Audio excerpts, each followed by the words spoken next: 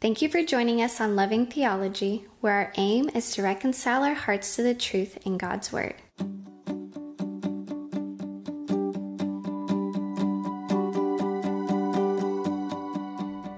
I'm Joseph Walter, and today I'd like to talk about God hears us. Does God hear us? We saw last week that God desires to bring us closer. His voice has the power to change us for the better. But sin can cause us to hide our hearts from Him. In hiding our hearts, we are unable to hear His voice. He's aware of our weakness, though, and He longs to help us, not to shame us. We must trust His gentleness when we feel that He wants to change the topic of conversation. But now that we have heard His voice, how do we know that He will listen to our prayers? Do our prayers matter? We do indeed have many promises that God hears our prayers and that they have power. However, just as the promise we saw last week, these promises are not open-ended, but do have a condition. Allow me to show you just a few of them. When the righteous cry for help, the Lord hears and delivers them out of all their troubles. Psalms 34:17. The eyes of the Lord are on the righteous, and His ears are attentive to their prayer. But the face of the Lord is against those who do evil. 1 Peter 3:12. We know that God does not listen to sinners, but if anyone is a worshiper of God and does His will, God listens to him. John 9:31. The promise that He hears our prayers is a promise to the righteous.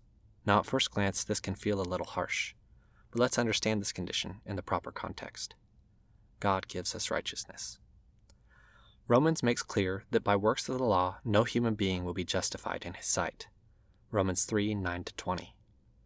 But we know that our righteousness doesn't come from our works.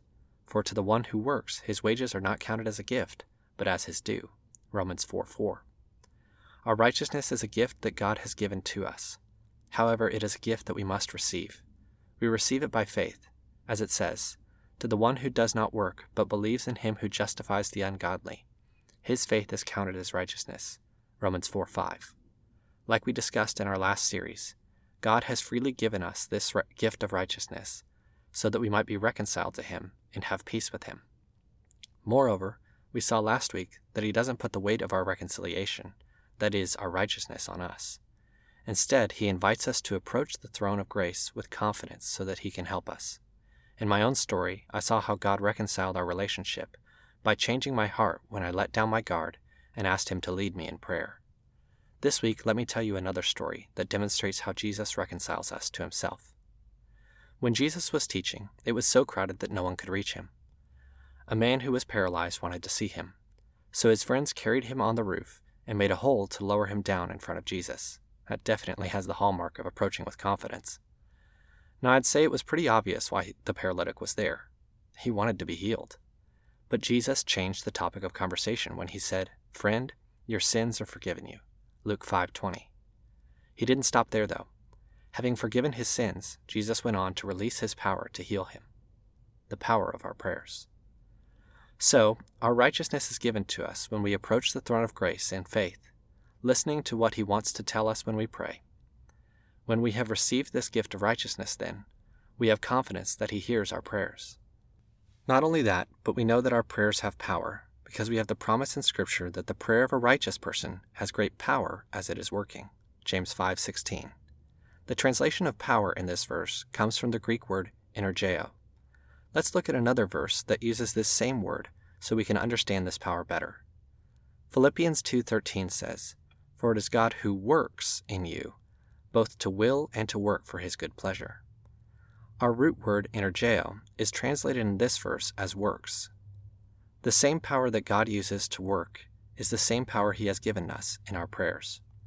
This isn't to say we have this power without Him, but because God's Spirit dwells in us, 1 Corinthians 3:16, we have access to His power. James goes on to show us this power of prayer in action. Elijah was a man with a nature like ours, and he prayed fervently that it might not rain, and for 3 years and 6 months it did not rain on the earth. Then he prayed again, and heavens gave rain, and the earth bore its fruits. James 5:17-18. Wow! Elijah's fervent prayer had the power to withhold the rain, and later to release it. It's easy to think, I could never do that. But James's point is exactly that we can do this. That's why he said Elijah had a nature like ours, that he was just like us. Maybe you don't feel like you qualify as a righteous person, But we've already seen how Christ has given us his righteousness, which we receive by faith. We've even seen how this works itself out when we have faith in him to lead the conversation and change our hearts as we listen to his voice. He has done it all for us. He provides the righteousness, helps us to receive it, and then saturates our prayers with his power. All he asks is that we have faith the size of a mustard seed, and we will see his power at work in our lives. Thanks again for joining us on Loving Theology. I hope you found something inspirational in today's content. Visit us at lovingtheology.com to find all of our posts and links to our references.